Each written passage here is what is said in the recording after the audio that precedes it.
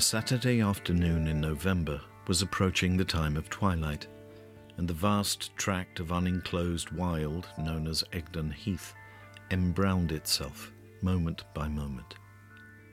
Overhead, the hollow stretch of whitish cloud shutting out the sky was as a tent which had the whole heath for its floor.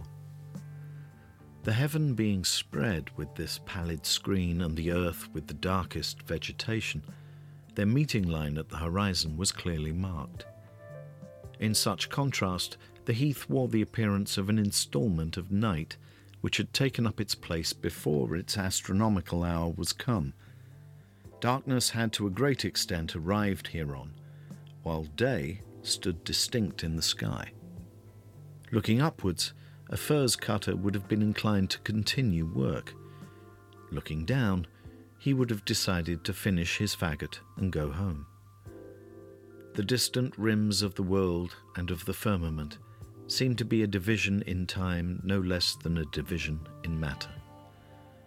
The face of the heath, by its mere complexion, added half an hour to evening.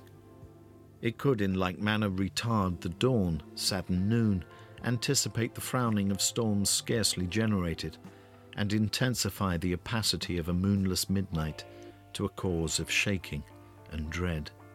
In fact, precisely at this transitional point of its nightly roll into darkness, the great and particular glory of the Egdon waste began, and nobody could be said to understand the heath who had not been there at such a time.